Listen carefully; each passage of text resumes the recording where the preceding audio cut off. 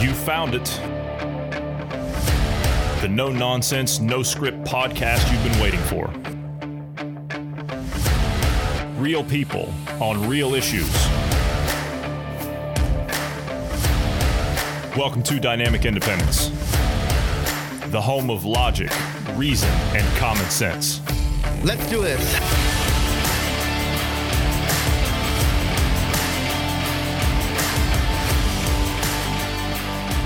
Thanks, everybody, for tuning in today. I'm Johnny Anderson, and I'm joined today by, we have a full house. We're joined by GP, we're joined by Marty Foster, we're joined by Bruce Adams, and we also have a very special guest today. We have Mr. Bill Campbell, who's with us today. And I do have one fear. I do fear that we could possibly get into some horsing around, so can we try and do our best just to save that for the end, if at all possible? Because I know that we could possibly drift down that path. So if we could try and stay focused in the interim here, and then if we can save some horsing around for the end, I mean that would be great. Today we're going to be discussing self-awareness and assessing your surroundings. So this is going to be a very special presentation that we're going to be putting together today. We're going to be discussing experiences. We're going to be discussing what you can do with yourself as far as assessing situations around you, because as things continue to escalate in our respective countries, you have to ask yourself, if and when there is an issue that you see arising, what can you do to increase your self-awareness? So let's go ahead and get started this evening. So it's nice to have all of you here.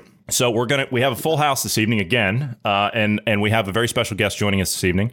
We have Mr. Bill Campbell with us this evening, and we're going to discuss a very interesting topic today. As all of you pretty much know, what's happening in the West is absolutely off the charts at the moment. You've got rioting, and you've got looting, you've got burning, smashing of businesses, you've got gangs roaming the streets in the United States. And so with this particularly, and you've also got it in the UK to an extent, and we've seen it here in the press, we've seen the riots in the streets, we've seen the beatings of police horses and throwing of things at police officers, and officers being assaulted, not just in London, but in other cities as well as the mobs coming after, our monuments, our history, our statues and things like that, and tearing them down. And so with all of this happening, one of the things that I've been kind of focused on over the last couple of months is we needed to do something on self-defense. We needed to do something to kind of get people in a sense of, if they have to defend themselves, because in a lot of these cities, and I'm not specifically referencing the UK here, but obviously in the UK, because you guys do have a bit of a disability in the regard of firearm ownership from a self-defense standpoint. And I don't mean to disrespect by that. That's just your way. But the United States, we have that. However, you don't have that in all areas. So we're not going to discuss firearms this evening, though I'm sure that whatever way the conversation goes, it might actually end up in there. And we can discuss that to an extent. But obviously, I don't want to spend a whole lot of time on it, which we can do. But I wanted to focus. I wanted you guys to focus more so on the self-defense side of what you can do without firearms. And this is specifically, Marty, you and Bill, this is what you guys do. Your self-defense instructors, your martial arts instructors, your karate instructors. I wanted to kind of let you guys kind of run the show this evening and see where it goes, because like I said, this is what you guys do. You put on demonstrations, you have groups come together and practice these things, and you instruct people on the proper ways to do things.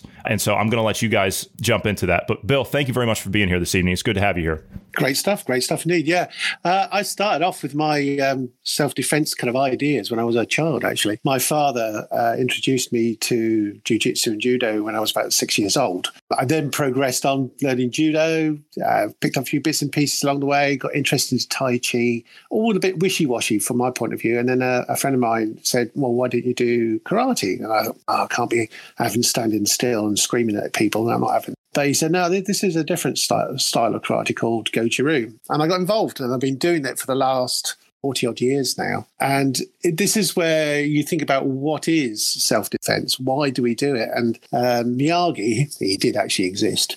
He was the one who actually proposed three basic ideas. The first of all is don't be hit. The second is, if possible, don't hit the others. And the third one, don't be there in the first place. Avoid the damn thing. And so therefore, what is self-defense? Well, basically, is avoid being hurt. Martin, what do you think? Just for our listener, Bill is actually my instructor. So you'll notice I'm slightly more, a higher degree of deference on tonight's conversation. But Yes, exactly. I also started martial arts when I was 6 years old with judo, and then a particular style of kung fu, and then different styles of karate, later on into jiu-jitsu. And I've been studying under Bill in Goju Karate for over 20 years. And the biggest thing is not to be there. Don't get involved in the first place. We've both been in situations where, okay, we've sometimes encouraged a fight. Oh, I definitely have done that a few times, being a youngster. But as time's gone on, you start thinking to yourself, hang on a minute, I'm not invincible. So I've now got to think about, what can I get away with? What can I do to help others, help yourself, and make sure you're not going to get hurt? Make sure no one else is going to get hurt around you. And in fact, a couple of times I've been doing door work and things like that, I've managed to actually take hold of a guy, whisper very quietly in their ear whilst I've got him a hold and said, you really don't want to do this, go away. And the situation has stopped. But where do you draw the line? I mean, what is the legal limit of us being able to do anything? And this is where you then look at what is the threat to start off with. If you are standing as a doorman, you're expected to get involved when people get upset or whatever. But when somebody comes at you directly, where do you stop? Where do you draw that line? I don't know about you, but it's a worry. It is a worry. Well, if you look at someone who, let's say, is just big and strong, yeah, and they're attacked by an idiot, that big and strong person is going to hit and hit and hit until the other person stops. Whereas at least with our level of training, we know how far we can take things, and we should be able to defend ourselves whilst keeping ourselves out of the legal system. Sure. I mean, when I teach self-defense, I don't actually call it self-defense anymore. I call it more self-awareness. And a lot of the class is about how would you actually travel down the street? What would you do in this situation? Where would you go? Can you stay calm when somebody's doing this to you? And so a lot of it is mind games of trying to sort yourself out before you actually get involved in physical contact. I have known a lady who was very well trained in martial arts. She'd done lots of self-defense courses. She ended up getting approached by a guy. She defended herself, buried her stiletto shoe into his shoulder by his neck. The guy pulled it out and then chased after her. Now, at that point, she should have been trying to keep calm and everything else, but she ended up running down the street and into a blind alley. That's where he unfortunately raped her. But she lost her calm, she lost her cool. And as she ran down the street past front doors with windows, she didn't think once of knocking on a door, smashing a window, or anything like that. And so her self-defense, physical self-defense, failed her because she wasn't mentally still aware. So how would you therefore teach somebody? How would you encourage them to be confident enough to stand up to someone? It's difficult. I mean, when we teach a class, I've got various levels of ability within the class. And I look at there's some who want to fight. There's some who just want to learn. And then there's that group in the middle who want to learn it for their defense, their confidence, to know that if somebody come towards them or trying to do something, there's that reasonable force back that they can control. And this is where the police always get involved. And I've had it quite a few times when doing door work and looking after people. They say, well, how far did you go? Why did you reach that point? How did you reach that point? You have to explain the whole situation. But you then have to explain, well, I could have gone further, but I decided not to because the other guy had now stopped. So where do you draw the line? What is self-defense? I think it comes down to the individual, doesn't it? That's how I look at it.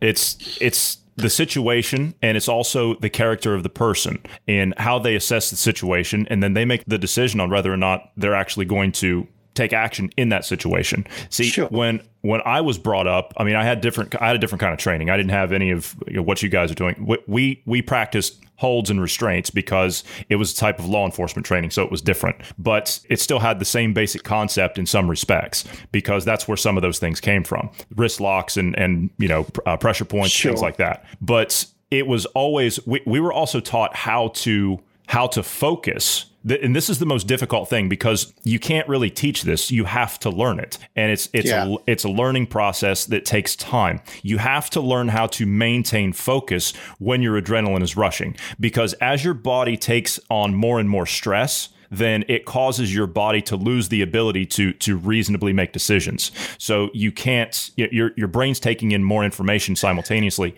and your body's becoming more stressed, and you can't think, you can't focus. And so to us, when we were being trained to do that kind of work, it was always about in the heat of the moment, because you had to make the right decision. There was no such thing as a wrong decision. You made the wrong decision, you were going to be held accountable. So you have to make the right decision. And it comes down to the character of the person, I think, in my opinion, and what decisions they're willing to take that's going to affect that situation. I totally agree. I was with a friend of mine, and we were going through good old Portsmouth City, and we were approached by these gentlemen, and it was quite late at night. We've had a few drinks.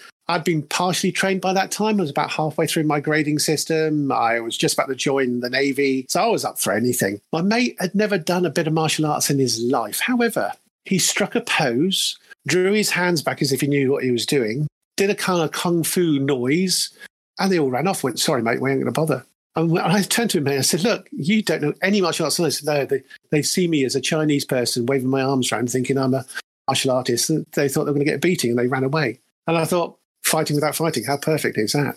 And that was an ideal situation where we could have got in serious trouble. But the flip side of it, again, good old Portsmouth, and me and my friend who just passed his black belt saw three shadows behind us when we were standing into a shop window, got beaten to the floor. It just proves no matter how good you are, there's somebody going to creep up behind you with a baseball bat. They're going to do you over. So it's really weird when you turn around and say, right, I want to control the situation. I want to do this. And when I'm teaching overall, and I said, the one thing that you need to survive out of all this, or take away from all this, is your survival and being in control. And it's the control part that wins in the end, because as long as you, like you said, as long as you are consciously aware of what's going on, you haven't lost that control. Like a woman running down the street and so forth, you keep that control and you know how this is going to progress one way or another. You can make some conscious decisions. And that conscious decision may be to actually stop. And if they've got a knife against your throat, unless you know how to get rid of that knife, you might as well just let them hold you, because there's nothing you can do right there. Unfortunately, in this country, knife crime is increasing. And a lot of the comments I get from a lot of students is, how do we do this? How do we do that? My advice is just don't be there. But we do touch on various aspects where we then control the other knife, what's going on, where it's going to go, how it's going to work. There are things we learn as forms called katas, and one of the first katas that the children and some of the adults learn is a kind of good old crush maim number one. And it's designed to actually put basics together and let them flow and make them work. And then as they progress on and their mental ability increases, they then understand how various forms then alter. And then I get to the later stage. I've got a lad who's passed his third Dan black belt. He's now going to his fourth Dan. And I've given him a kata to learn, which frankly, everything in there kills somebody. Every single section of that moves. And I say to him, I said, do you have to go that far? At what point can you stop? He said, I can stop at any point. I know when to stop at any point. I can control this situation. Well, you're halfway there. So that's the way to look at it, I suppose, when you're fighting a situation, being in control. You were one of the first people to introduce me to the concept of mastery learning, all the way from unconscious incompetence. That's right. So you don't know you're getting it wrong, all the way through to unconscious competence, where you do it without even thinking. And if you are going to take the fight and stand your ground, then you have to have studied for a considerable period of time.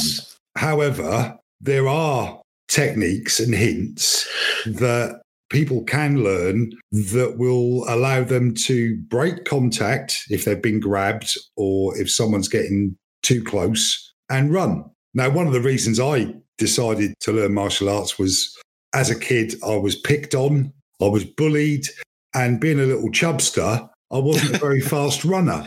So the option of flee or fight just boiled down to fight. So I learned martial arts, and there was something earlier on that just made me think muscle memory. And that's what we do. We train to a point where the muscle memory kicks in. So you've always got something you can do when you're being attacked. Yeah, absolutely.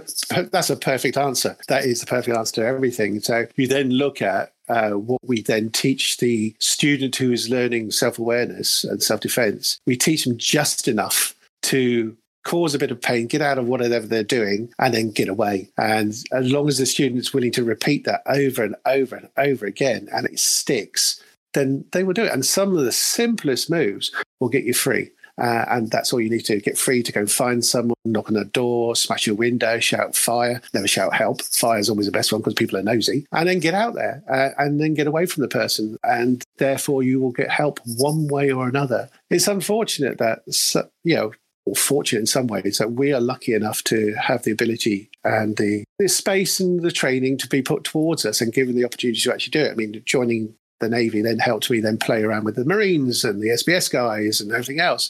And so they taught me a different way of using my martial art, and more aggressive, but very effective. But at the end of the day, I still look at situations and yes, I can do all sorts of wonderful things, but I will go somewhere, I'll survey areas, I'll look, and I think, is there any threats here? No, right, I can relax now. But that's always in the back of my mind, always in the back of my mind. And it's again, controlling the situation. In some ways, it's quite sad because you go out in the street, you go for a nice walk or whatever, and then so you start seeing people shouting and enjoying themselves or whatever. Your mind instantly goes back to, are they a threat?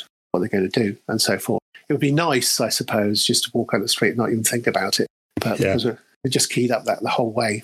Now, we've done podcasts on situational awareness and all of these sort of things tie into those. But it just occurred to me why, do you remember how difficult it was to drag you to a pub to go and listen to the band that time? Yeah, that's why. Simply because we've both got it, levels of paranoia that don't necessarily allow us to enjoy a pub, because the trouble is there's always someone there that's had too much to drink, who might overstep the mark and could be a threat. So with your radar going constantly, and that I can see why you don't necessarily enjoy a pub. Which makes you think about the weird and wonderful things I do in my life and jobs and so forth. I come in contact with members of the public constantly, but it's assessing a threat straight off from the onset. And you just try to talk them down or talk to them nicely. One of the other jobs working as security for a theme park, I come across what were known as travellers, who are Irish hard nuts, shall we say, and very up for the fight the whole time. And they will try anything to steal, get in for free and do whatever. As security, my job is to counter all that and to actually talk to a guy and actually say, look, you don't really want to do this, and eventually talk them down and get them to actually then come into the park quietly and then realise they're going to get more trouble from their family because they've been out there too long rather than from me. So sometimes just talking to people works as a self-defence. I think that's a quite nice way of doing it, I suppose. But you mentioned, I'm sorry. You mentioned about it. I just want to jump in here. You mentioned about assessing a threat. Yeah. Let's walk through how you actually do that. So if a listener's in this situation, let's just take the average person that's never done any type of self-assessing when it comes to assessing a possible situation. What would your advice be to them if you're talking to them for the very first time? Well, the first thing you want to look at is, what is the person in front of you? What's their mannerisms? What are they doing? Are they red-faced and shouty, or are they gone very calm and white and the lips have gone pursed? Because the calm white person is more likely going to go off on one rather than somebody who's shouty and red-faced. The shouty red-faced man is a bit like a gorilla. Big, lots of noise. I want to scare you. I want to threaten you. And it won't take much for him to kick off, but it's then understanding what's going to happen. And then you get the nasty little ones, the person who's gone white in the face, pursed lips, and a bit red around the eyes. They're like the monkey attitude, where it just takes a fraction to go and they will flip at the slightest moment. So it's first of all, it's distance. Keep distance. Be observant. Are they clenching their fist? Are they hunching their shoulders? Are they getting aggressive? Are they shouting or trying to keep the voice calm? Where are they looking? Are they looking directly at you? Where are they standing? Are they presenting themselves in such a way where they can actually then swing something? Because 9 times out of 10, when somebody tries to punch, they hide it. Or they were going to start bringing their hands up. So it's always that distance. Keep that distance. And the first thing to do, if somebody ever comes towards you, just put your hand up dead flat towards them and just shout stop as loud as you can. And that tends to shock enough people to go, what? Hey, okay, I'll stop now. So that's a basic situation where somebody's coming towards you and you want to try, I now need to control the situation. So you look at them, you assess if they're going to carry on going at them. You've tried to talk to them. You're not going to get anywhere. Now you're looking around for help. If you can't find help or nothing nearby, then you've still got to talk to them constantly. And as you talk to them constantly and the distance closes down, you now need to look at where all their arms and legs, all the tools they can use against you. If they've got something in their hands, are they hiding something? Have they got a friend nearby or whatever? Because you can't focus on just one. You may have to focus on the 2 or 3. Now, I know that in some cases, Mark, you've had a few scuffles with various people. What's the largest number you've actually played with at one time? 2 lots of 6. Good Lord.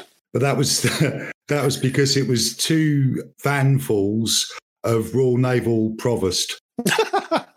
Of course. And to be fair, the only reason I'm probably not serving a life sentence is that I didn't use any strikes against them. I simply used casting techniques, locks, gentle throws where I placed them gently on the floor.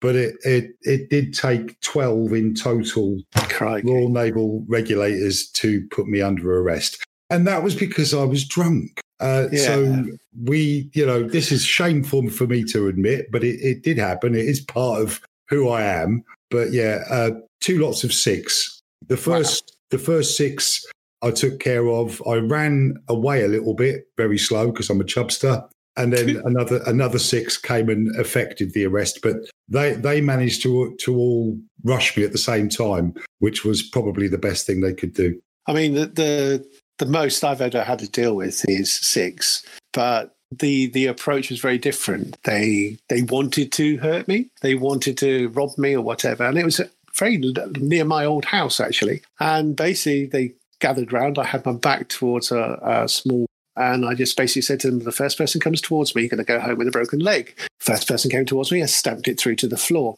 The ensuing fight ended up quite violent, but the last 2 ran away. I stayed. I offered first aid. I waited until the police arrived. I gave my statements and everything else, and I never heard anything more after that. But again, that is pure self-defense. But as a copper pointed out, did you really have to break the guy's leg? Do you really have to go that far? And I had to admit, no. So I got in a little bit of telling off and so forth, but there's other times when somebody's trying to rob me, and this guy who's built like a string bean, about 90 pound in weight in total, he hit me so hard when I was at a cash point one time, he put me down on my knees. He wanted to try and take my money, so he tried to do it a second time. So I kind of rearranging his arm for him. I made sure I was being looked after. I looked across, and there was a girl sweeping the pavement outside of Burger King, and I looked at her and said, did you see all that? She said, yep. Should we go down the police station together? So in some ways, yes, I can be violent, and I hadn't controlled that situation very well. Neither of them really very well. If I had done so, nobody would have got hurt. But it's then the process of doing the right thing afterwards where you involve police, you involve hospitals, you put yourself forward and say, yes, I did do this. This is what happened. And unfortunately, sometimes you have to suffer consequences that follow. How dare you talk about personal responsibility? How dare you? We can't have that here. If I look at times when I was justified, because that time when I took on 2 lots of RN policemen, I wasn't justified. I should have just let them arrest me. But on the occasions when I've been entirely justified, I have broken a man's arm when I took a gun off of him. I've also put a knife into someone's thigh. Again, in a street robbery situation where the guy pulled a knife and I redirected it into his own leg. I've also, this happened in Venezuela. Venezuela is a rough country. I mean, there's so much crime. South America is a risky place a lot of the time. But in this particular place where we were told, don't go there. And if you do go there, go by cab and leave by cab. Well, when I went to leave, there were no cabs. And 3 guys came to try and rob me. 2 smaller guys and an absolute honey monster. I don't know if you ever do you have sugar puffs in America? We do, yes. Yeah. So the honey monster, the great big hulking giant of a thing. And this guy was so high on coke that he wasn't feeling much pain. The other two I dealt with fairly quickly, but this third guy, I literally had my right hand clasped fully around his testicles and was tearing, and my left thumb was all the way to the last knuckle into his eye socket before I could get this man to let go of me. Crikey. So he was determined. He was determined, but now he's childless and half blind. So, in some ways, we're very, very lucky.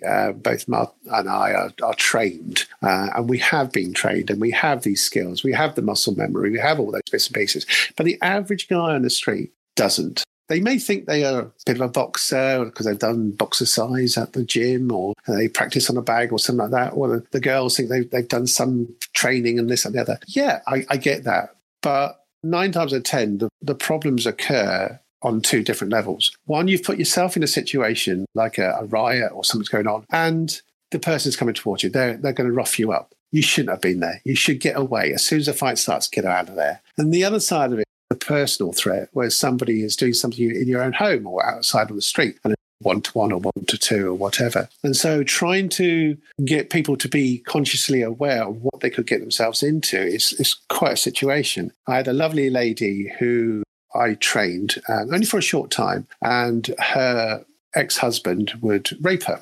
And he would force her on the floor, put a hand around her throat, and then actually do the deed.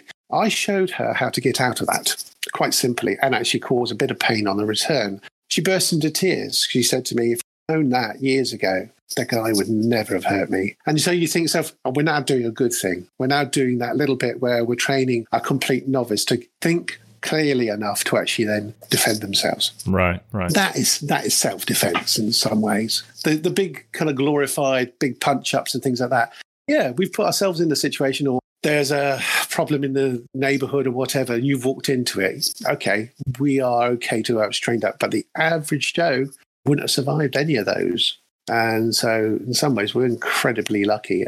Our masters and who have trained us in the past have given us the opportunity to actually save ourselves and possibly save others. But to pass that knowledge on is our responsibility to actually make sure people do know how to defend themselves in one form or another. Is it a classwork, sitting there just talking to somebody about it? Fine. If it's a few little exercises they can practice, fine. If it's a full-on fight and they have to really get out something, fine. But it's down to that individual to actually want to train, want to know how to defend themselves. And that's the big issue. A lot of people can't be bothered. You mentioned there about avoiding situations. You know, one of the things we talked about, and you touched on this as well when you were talking about assessing certain situations. When we've talked about that, Marty, you and I have talked about that on the past podcast we've done about situational awareness, and we're sizing up everything. I mean, we're down to the point where I don't care if I've gone into a building 100 times or the first time I'm going into it. I'm already clocking the exits when I walk in the door. Not to mention the fact I've parked in a spot all the way out at the end of the lot where no one's around,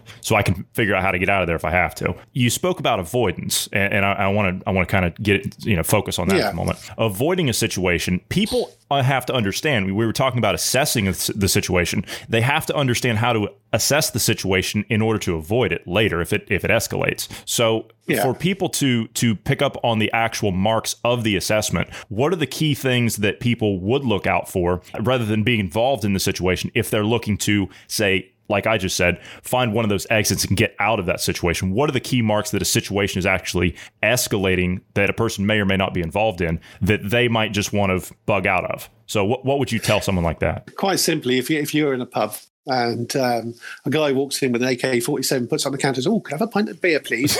you'll be looking for the nearest exit. Exactly. Yeah. Well, okay. All right. Good example. Yeah. Okay. Yeah. You'll be throwing small children, little old ladies behind because you are the one that's going to be saved. You need to get out that door. That's the way it goes. They say it on airplanes as well. When there's an emergency, the old masks come down. You put it on yourself first before helping anybody else. So you're protecting yourself first. So again, if you're in an area where something is about to kick off or something's going to kick off, it's going to be done by somebody doing something. So therefore, you get an increase in volume. There is a bustling sound. People are getting shoved around. Do you therefore, at that point, look towards where the problem is and therefore go and try and help? Or do you therefore look for the problem is and go in the opposite direction? And that is the first level. if you are 100% confident, you've been military trained and you've got up the yin yang and you can do judo chops and this and the other, and you feel confident enough to go in and help out, or you're a copper or whatever, then fair enough, you will go towards it. If you're the average person, you're not going to help much. If you're not confident enough, you're just getting away. And so go and save yourself. Walk away from that situation. Be gone. Disappear. Take as much information in your head as possible so you can report it later. That's the opening scenario. You're constantly looking around and being aware of what's around you all the time. Has the guy in the corner had 15 pints too many? Has the lady in the high heels just fallen over head first into the guy's lap on purpose? These are the things that you start swinging onto. Go, okay, I shouldn't really be in this pub. I'll go and find somewhere quieter. Off you jolly well go. If you walk into a big presentation and lovely things are going on around you, you're very unlikely to think about there's going to be a problem. However, if you can walk into what potentially could be a riot, there is going to be a problem. So again, do you work out that idea of, if I turn up here, am I adding to the problem, or am I going to take the problem away by removing myself and my family? So it's that then protective idea. Judging a situation, any situation, you can't actually turn around and say, this will happen. You can't say, these are the sequences of events that is going to cause this problem. You can't do that. What you've got to be aware of, going, I don't feel right. This doesn't look right. That doesn't sound right. Doesn't smell right. Whatever. I'm going to move. I'm going to get out of here. Yeah. And so assessing a situation is just being consciously aware. That's why we've changed it from self-defense to self-awareness, because you're then being aware of you and your surroundings all the time. And even if somebody just remembers that word, self-aware, or certain words, self-aware, they will then go, okay, what's going on around me? And it then kind of expands on various other things. You've got little Johnny playing by the edge of the sea. A big wave comes in. You're now being self-aware that kiddie's going to be washed out to sea, and help that kiddie do so. So those little things pick up. But if you're not consciously looking around and somebody creeps up with you with a baseball bat, then they're still going to get you no matter how you look at it. So to say what are the key figures or situations that are going to kick off, you can't nail them down. You can't say, if this happens, then this happens. If this happens, the next bit will happen. You can't say that. Not entirely, but you have a damn good idea. But yeah, one of the biggest contradictions in terms is that, where people go out to the pub to have a good time, quite often they don't have a good time. What they're looking for is trouble. Yeah. And they wear uniforms. That's another great thing about them. They actually give you a big indication as to whether or not they're trouble or whether they're quite safe to be around. In the UK, the football hooligans, which still exist, the firms as they call them, they all wear this particular clothing brand, and I can't remember what it's called now, but it's got like the NATO star on the arm. The yes. So on badge. It's something like North Harbour or something like that. And if you walk into a bar for a drink and a bite to eat, and you find that it's full of people wearing this clothing brand, all with very short haircuts and snarling at you, you know that perhaps you ought to go and have a McDonald's instead. Other fast food chains are also available outside of COVID restrictions. But if you walk in and the guys are sat there in flannels reading a book and holding a pipe, they wouldn't be smoking it because you can't smoke a pipe indoors anymore, or anything for that matter, then, you should be okay because they're all Goju-Ryu masters and they're no trouble at all. So you can read the situations. You can walk in, even if you have walked. But then again, that's exactly what I said, though. It's being self-aware, isn't it? Yeah. But there's lots of clues. Because obviously this is martial arts through the medium of audio, which is really, really hard to do. And there are little things that we could mention now that people will be able to use almost immediately. And you can, with caution and care, even practice it with those that are with you. For instance, if someone grips you round the wrist, the thumb is the weakest joint in the hand. So if you want them to let go, you simply rotate your wrist against their thumb, and you'll find that no matter how strong they are, you will be able to release that grip. What you do with it after that is up to you. But I would suggest if someone has grabbed you, and let's say you're a lady, the first thing you should do is break that grip and run, and then do all the things that Bill mentioned earlier on. Knock on windows, shout fire, draw attention to the situation. So what have you got, Bill? I'm sure you must have another one that we can explain over the medium of radio or podcast. Quite easily, actually. If it's the hands round the throat, isn't it? There's the form of strangulation where they're cutting the blood supply off either side of your head. And so putting your arm, your right arm or left arm, up through the two arms that are around your throat will release one side or the other. Once you've done that, you then take your hand and rake down the person's face, trying to find eyes, nose, lips, anything, trying to get to the side of the neck. And that way you'll be able to shrug them off because they lose that grip. As Mark said, those thumbs, as soon as they lose contact, then you can get away. And then also another simple thing is someone's got your hand around the throat, they need to actually push you against a wall to actually make it work properly. You walk backwards, they can't put the pressure on very well. And you can actually move and turn sideways and get away. So a lot of it is actually down to footwork as well. If you watch a boxer fight, he has his feet planted. And when he wants to have that really big punch to go in, twist his hips, thrust the punch forward and go up on his toes to gain that extra couple of inches as such. So if you can imagine you are being strangled around the throat, you push your arm up in between, you go on your tip of your toe and your back foot and drive forward with your thumb into the middle of their chest or into their ribs, then they will let go. They will let go and you'll be away on your toes. So there's a couple of simple things to actually then go away with. But again, we look at it in martial arts. We talk about things called ateme, which are points on the body which you can poke and prod. And even if you just sit by yourself and start prodding your body, you'll go, ow, that really hurts. I don't want to do that again. So next time somebody grabs hold of you, go, I have some of that. Then they'll let go. Oh, there you go. It works. So it's playing around with the human body, isn't it? Well, as you do to be most weeks. But don't try the raking down the eyes thing at home. Is this why you come back? No. Is this why you come back on like Tuesdays and Thursdays and you're in pain and you're screaming before we start recording? Yeah.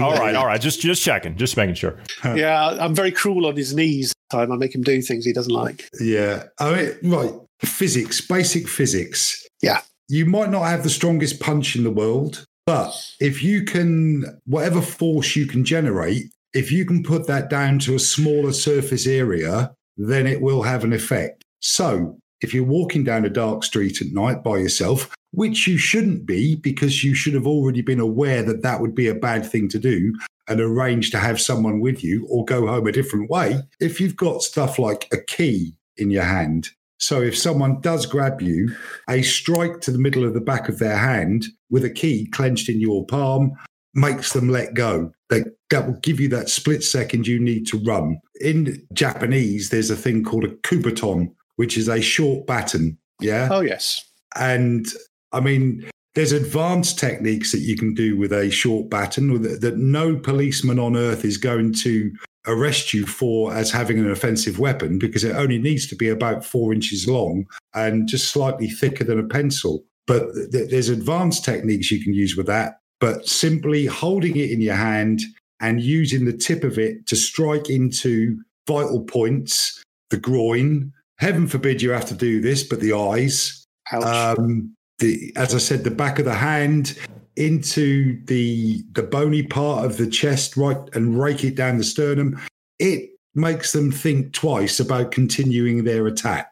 Yeah, I mean, we were also taught when I got Kubotan training, we were also, of course, it was a 16-inch asp that we were taught with the baton, or the asp baton we were trained with, but compressed, it's down to 6 inches. So I mean, it's quite manageable, and it's a Kubotan when it's collapsed. And so we were taught, in the way that I was trained, we were taught, of course, last resort, windpipe. Hit the windpipe, and also you can rub it if they've got you clenched. Like they've got their arms around you and they've got you somehow locked up. You can take it and you can rub it in between the rib cage, like in between a couple of ribs. That'll agitate that. They'll let go of you pretty quick. Armpits is always a good one as well. Yes, underneath where the carotid artery is, and also down the top where the collarbone is. That point there, you push that down into there, and they'll go down pretty quickly. So, some of the more advanced techniques with a Kubotan, for instance, we use during a vehicle checkpoint. If we know that the vehicle is a suspect vehicle and we are going to make an arrest on the X-ray inside,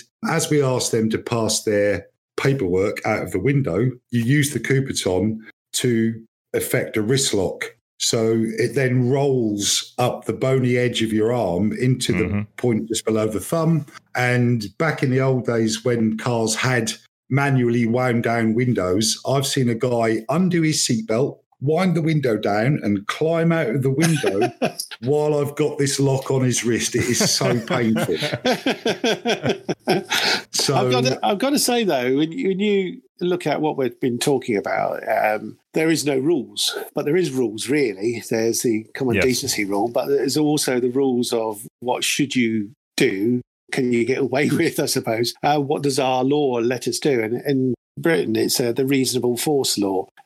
What is the reasonable force? Well, if somebody's trying to cave your head in with an axe, you stop them. And you can stop them in any way you like, but you stop them. If somebody is just going to punch you straight in the face, the reasonable force of back is to punch them straight back in the face again. But in theory, you're always trying to take that one step below what they're giving you. But you look at sport karate, you look at sport, any martial art really, and also boxing and so forth, even MMA, they can be really well trained in those, but there is still rules. And so we look at when we teach the self-defense or self-awareness point, the actual physical self-defense part, there is no rules. And so you're allowed to poke, push, grab, stab, anything you like to get that one step away to actually keep you free. And that's where really self-defense is. It's that I can now do anything I want to get away, and I will do anything to get away. However, and this is a big however, what if somebody is hurting your nearest and dearest? What do you do then? You may want to go to the full extreme, but where do you draw the line then? Because emotion then start to cloud situations. Again, a good friend of mine, a brilliant instructor, ended up stopping one of the major roads in Fareham because he ended up in a fight in the middle of the road outside a pub because this guy had insulted his wife and then shoved her. He got somewhat clouded with his emotions, and the fight ended up in the middle of the street and had to be stopped by the police in the end. But he then got arrested because he had taken it too far. That's where you don't think, okay, where does our self-defense let us go? What are our rules? And be consciously aware, being civil and trying to work out, what should I do? I know what I can do. What should I do?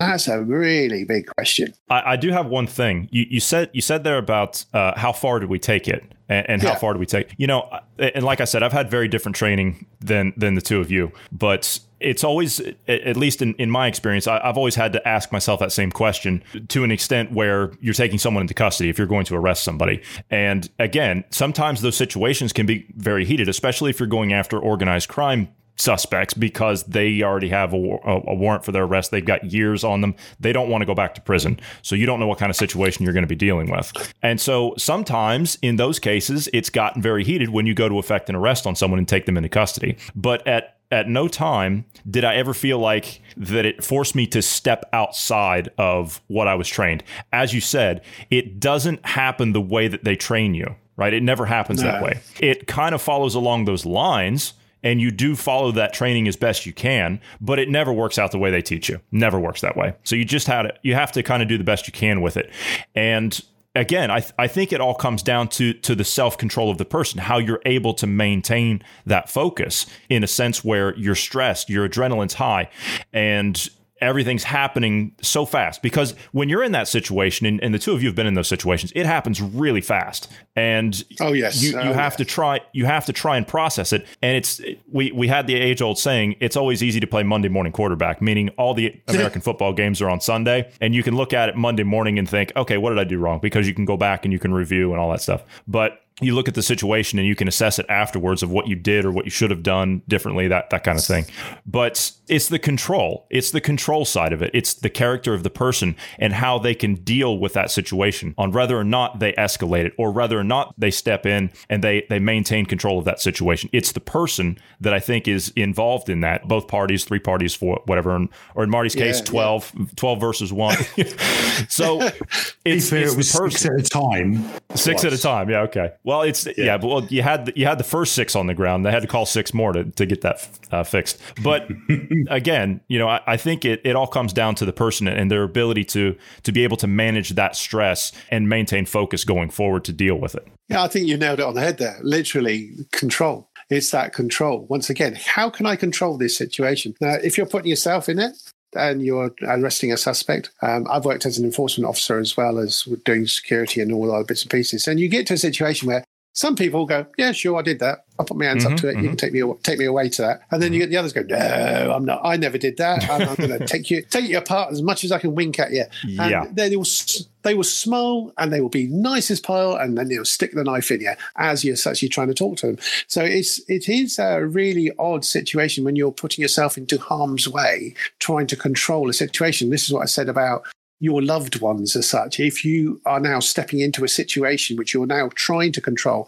that involves sometimes other people and or somebody you then have that added issue, that added controlling factor you've got to think about. A couple of times I've had to put a couple of guys in handcuffs. It was very, very simple. It was a case of just sat the guy in the end, because I'm a big chap anyway, put the guy on the floor and you sat on him and said, not going to get off until the cops arrive. So you can either squirm as much as you like, lose your breath, or you can just sit there and be comfortable. So we put the handcuffs on them and away you jolly well went. So again, it's that control. How do you talk to a guy? How do you bring that person down? Can you actually say, look, I've got nothing in my hands. I'm going to talk to you. I'm going to try and get you to understand I've got this job to do and I'm going to do it whether you like it or not. If you resist, I will take that one step further. And another. So in that situation, your personal self-defense becomes different because you're now trying to control the situation on top of being socially aware and also being aware for yourself, health and safety and people around you and so forth. And sometimes those situations I've seen uppers pile onto one guy in particular who was very, very violent. And they didn't give him a chance. They literally did not give him a chance. They knew who he was. They just jumped him, sat him on the floor, took him away. I thought, brilliant. No one got shouted at, hurt or anything. They just knew the situation, looked at it, go. And not a word was said. It's confidence too. It's confidence too. Because when you step in and you say, as you said, you're making yourself a part of that situation, you're stepping into that. It has to be, and I think you even touched on it earlier, has to be that standpoint of confidence that you can take control of that situation. You walk up to somebody and you have to do it with an amount of respect as well. You can't just walk up and throw your weight around, because you're not going to get anywhere like that, because you're already walking into a tense situation. So you need to set forth that you're going to control the situation and you're going to do it confidently and from a point of you're the authority figure in that sense, because you need to assert that. They're the ones that are flailing and doing whatever it is they're doing, acting belligerently, and you need to try and calm that situation down.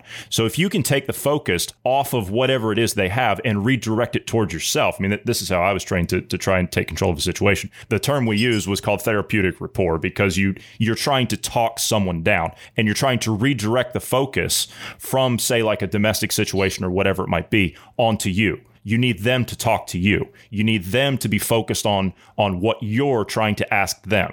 So that, to me, I think is where it comes in. And you have to be confident. You have to have that confidence about yourself. And it takes time. Absolutely. It takes a long time to build that. And this is exactly that situation when I had those lovely gentlemen outside the shop. I actually started my conversation, was very confident. First person come towards me, going to go home with a broken leg. He went home with a broken leg. And so it was that internal confidence. I could do that. I knew how to do that, and I was going to go for it.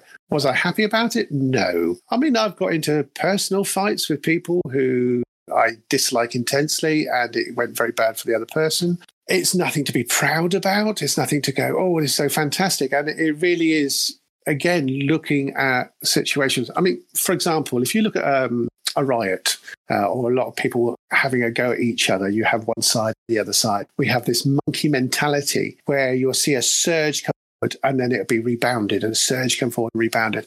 And then take one of those or a couple of those lot to actually make impact and cause a problem, and then the big fight kicks off. As long as you've got one person out front shouting, this is the guerrilla mentality, everybody's safe. Because that just wants to make lots of noise and see me, look at me. And so we have that situation. You can watch it in football matches. You can watch it on the streets and the riots and go on in London and so forth. We see it in the terraces in our football games where people are rushing forward and putting back. But again, we see this situation in this country where people are standing up for themselves because these lads are being loud or they're kicking small children over or whatever.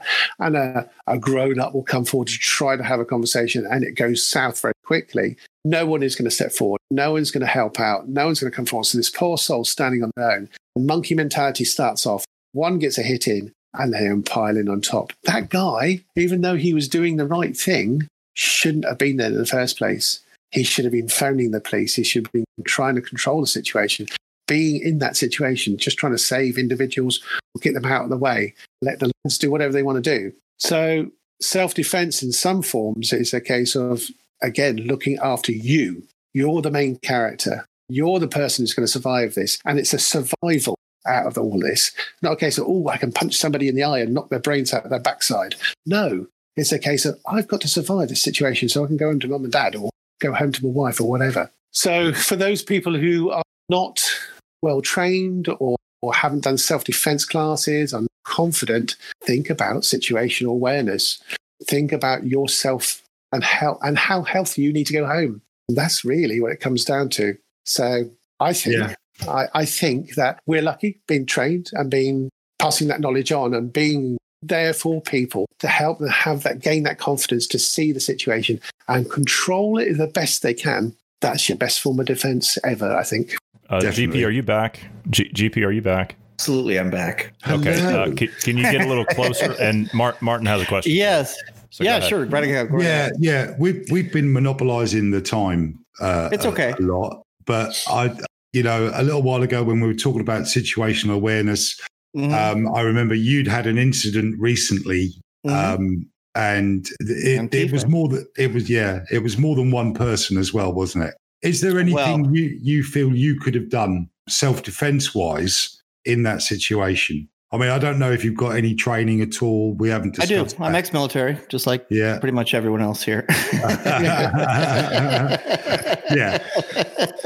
So, but I do spend some time in. Yeah. So you've got some skills, but was there anything you could have done in that situation that would have, I don't know, what did you do in that situation? Well, one of the most difficult situations is to assess, is this really a dangerous situation?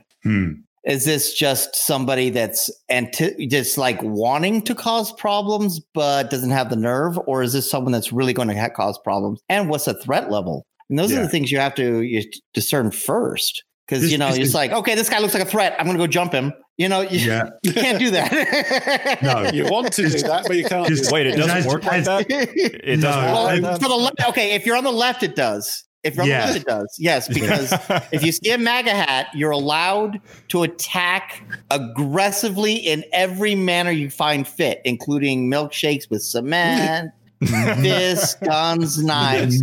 That's fine. Yeah. But if a guy's approaching you with a knife in hand screaming, I'm going to kill you, mother, whatever, I'm going to kill you, you still have to assess the situation, whether he's serious about it or not serious about it. That is the problem that we've come across here in the United States, is really identifying a threat. I mean, if the gentleman is, say, much smaller than you, say he's 3'1" and you're 6'9", is the threat really there? Well, possibly, because if I can't reach down enough because of a stiff back, I'm not going to stop that stab to the legs. Yeah, you might have kneecaps off. Yeah. But correct. But you do have to take that assessment. Another difficulty is if you can't flee. Here's the thing about what's gone on in this country is the ability to flee. If you're prevented from the ability to flee, then we can discern that there is a problem. Yeah. Somebody's coming at you with a knife and, you do a wrist break. You have him drop the knife and you stab him in the knee at the same, take his knife, stab him, whatever it may be, whatever maneuvers you're doing. And you cause a lot of damage, but he really wasn't a high risk. You're going to go to jail here. Yeah. Well, we have got He was just showing you the knife. And you misunderstand his intentions. In his language, I'm going to stab you in the face means, hey, I think you need a knife for protection. Yeah. We've got this idea that if someone is brandishing a knife out in front of them, they are more scared of you than you are of them. It's a way of them trying to take control of the situation. If someone intends to put a knife in you, you won't even see the knife until it's stuck in. No, I didn't. Yeah. So, but we've also got a saying that you run towards the guy with the knife and away from the guy with the gun. That's not the case. I don't know why you guys are. Is that an expression or is that? No. That's kind of a principle. Because why? Because the guy with the gun, you need to close the distance to prevent him because a gun can shoot. It's got a long range. The knife you want to move away from. If they're a good shot, they are. If they're a good shot, and normally with handgun, if you can get more than 20 feet away, and don't do what that Stark boy did and run straight. You've got to zigzag. All right? Yes, absolutely. But if someone's got a knife and you turn and run, the next thing you know, that knife's hitting you in the back. So. With a guy with a knife. So someone throwing a knife, you're saying is more accurate than someone shooting a gun? No, I'm not saying they will throw the knife, DP. I'm saying they will chase you and stick the knife in you. So with the guy with the gun, he can chase you with the gun and pop off a lot of rounds. Unless you know how to take a gun off someone. The difficulty is it's like when the knife versus gun training, like if you're the knife wielder versus the gun trainer, I can generally stick 3 out of 5. I was able to stick my knife in before I was actually pelted with that. Oh, we need to meet up. I need to change your perspective of that. Well, no, but you have to understand the movement of the situation. The guy with the gun is to make a statement like, "Hey, I want your money." It's not, I have the gun, bam, shoot. It's not that kind of scenario because that's not as often as it happens. If the person's going to shoot you, they're going to shoot you before you could do anything anyways. So you don't even have the opportunity to run or stand your ground or move forward. You don't have any opportunity. They're just going to shoot you. The only time that you have an advantage or are able to do something is if that individual is stalling for something like the nerve to shoot you, the decision of they're going to continue forward with this. Are you more of a threat than they are? You got that opportunity. And those few seconds, you could close 10 feet incredibly fast. Yeah. I accept all that. But it's the same principle, isn't it? If they are stalling, if they're holding the gun in front of you and demanding your wallet, give them your wallet.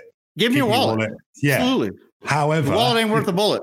However, if they're brandishing a knife and they're pissing their pants at the same time, chances are that guy you could probably deal with. But the guy one knife wound. Yeah. But it's again whether you're confident enough to do it. Yeah. Well, the last guy that pulled a gun on me was in Nassau in the Bahamas, and I kicked him straight in the elbow. The gun went flying through the air and his arm bent the wrong way, almost 90 degrees. I was lucky then. I've since learned much better techniques for taking guns off people, but I've learned how to take bladed weapons off people for a very, very long time. But then again, I've trained and Bill has trained for years. When we meet up, I'll show you all my knife scars. I'll tell you. It's better to run. I'll show you. I have a chest full. You'll really.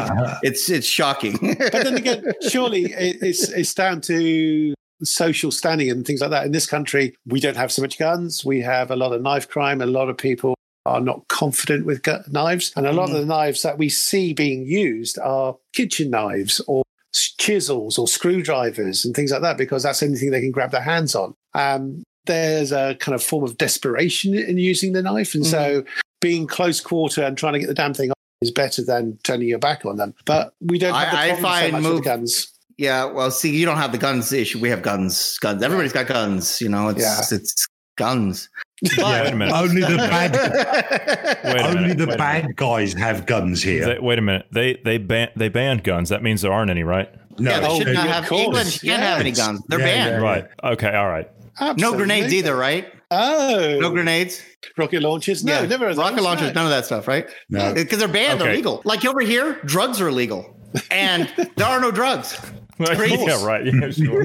Yeah, sure. No, I think I need to wrap it up. I need to go. Yeah. Okay, so let's go ahead.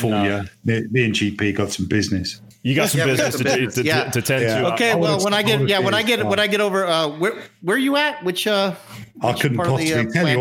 I'm a little bit scared now, so I'm not going to tell you. If you guys where are you at, man? If you guys could do us a favor if the two of you could do us a favor and just when you do meet up and you do get in that altercation, could you both wear masks so you're saving each other's life? Could you please just do that? That'd be great. That'd be great. I'm gonna go with the Scooby-Doo mask. What are you gonna go with? It's about effective. I've always wanted to be Thelma. Well, Okay, all right. if it's going to be a formal duel with flintlock pistols, you'll be at least 2 meters apart anyway, so you don't have to. Yeah, exactly. Yeah. Oh, exactly. yeah. We're gonna have We're gonna socially distance, semi-aggressively, with masks. disarm each other with masks. Fabulous. We're gonna look like those girls that slap each other with their hands out in the air. I need to let off some steam because I challenged some libtard on Twitter to trial by combat earlier today.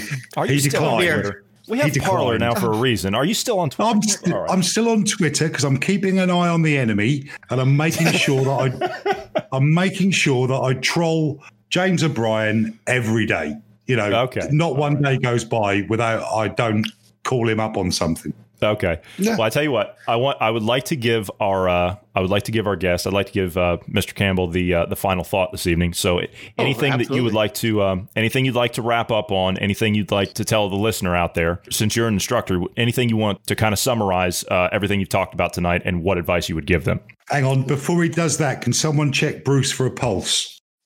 Yeah, I'm still here. Hey, there he is. Bruce is taking notes. He's taking notes. He's like, sorry, okay, Bill. so I grab the wrist that time. Yeah. Okay, go ahead, Don. Well, quite simply, whatever you do, self-awareness, self-defense, martial arts or whatever, read the situation, understand the situation, be in control of the situation. But above all, and I mean above all, stay safe. Because without you, the world's going to be a sadder place, isn't it, really? He means me, by the way. I was going to say I was waiting for like this little violin to start playing, but it just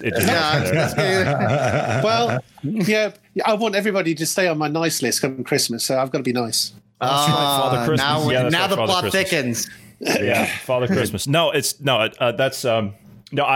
want to thank you for being here tonight because I tell you what, I've learned a lot having you in here. I mean, I'm not a Mr. Know-It-All by any means, and to hear somebody else, especially an instructor with your type of status, to hear you guys, especially you, Marty, to hear you guys go back and forth and talk about the things you've learned, the experiences you've been involved with, it's really educational from my standpoint as well. I mean, like I said, I've known some things. I've had obviously different training than all the rest of you, but you know, I still feel like I'm walking away like I actually learned something else tonight. So I just want to thank you for coming on tonight. And that's an open invitation. You're welcome to come back any night you like. We're here 7 days a week. We're here 7 days a week. You don't need an invitation. You can pop in anytime you like. Like I said, we're not scripted, so you can have a conversation on anything. You know, you can weigh in on whatever we got. But thank you for being here tonight, Bill. That's fantastic. Thank you very much indeed.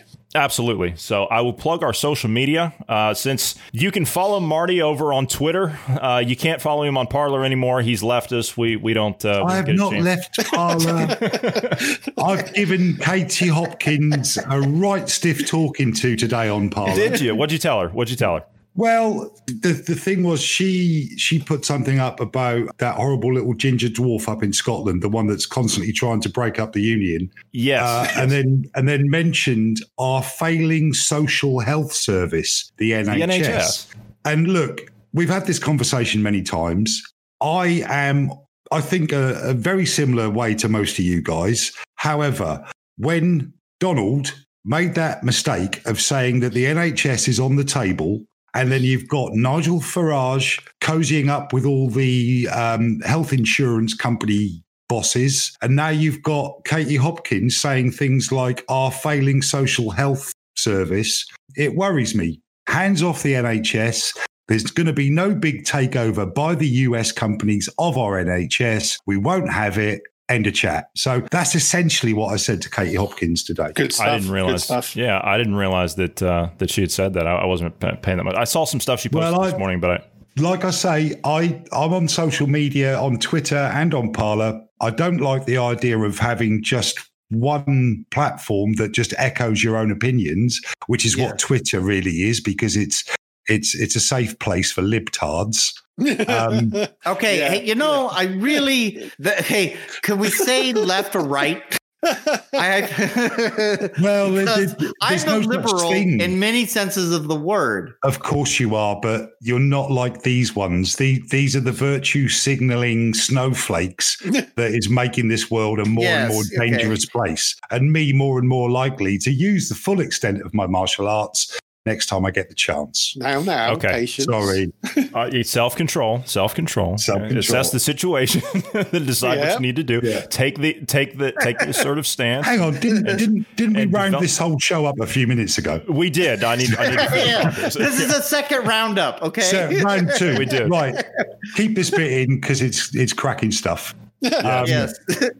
And again, we want to do one. You said the other day we're going to do another one on comedy. So, listener, we will be doing another one on comedy. I want Bill to come in on that one, and we can expand that further out into all of the arts, because that's another subject he knows a great deal about. Just going to tell you one thing, though. Gentlemen, I'm not getting offended that you guys are talking about making something funny. Yeah, exactly. We can't. We got to be so serious. You've got to be there. You've got to be there. I'm being triggered. A little light moment in all the mayhem. Anyway, well, they like our take on things because we're what do I say in the beginning? We're no nonsense. Yeah. So it's going to be hard to do comedy with no nonsense. But anyway, so let me go ahead and close this out. So you can give us a follow over on the platform of Parler. Now that we've calmed down and we're not joking around any longer, you can give us a follow over on the platform of Parler. You can follow me over there. I'm at JAnderson3. You can follow Marty at Marty Foster, unless he's deleted his account and gone back to Twitter with all the mobs. So you can follow him over there. I'm just joking. Yes, you can follow him on Parler as well. We do welcome the feedback, the likes, the echoes, the upvotes, the comments, any feedback that you do give us. You can parlay to both of us, and we're happy to answer any questions or feedback that you give to us, good or bad. We like it all, don't we, Marty? So good or bad? Yes, we do. So, okay. Thank you, gentlemen, for your time tonight. You're very welcome. Thank you, Johnny. Thank you, GP, and thank you, Bruce. Yep. And screw you guys all if you don't pick up trash. Wow. Okay. All right. If I hear that you guys have picked up trash this week, I'm going to get really upset. Okay. And from all of us here, wherever you are in the world, we thank you for listening, because it's all of you that listen that make this all possible. We love you, and we love freedom and independence. And together we'll continue to fight for those in the marketplace of ideas. So we'll see all of you tomorrow.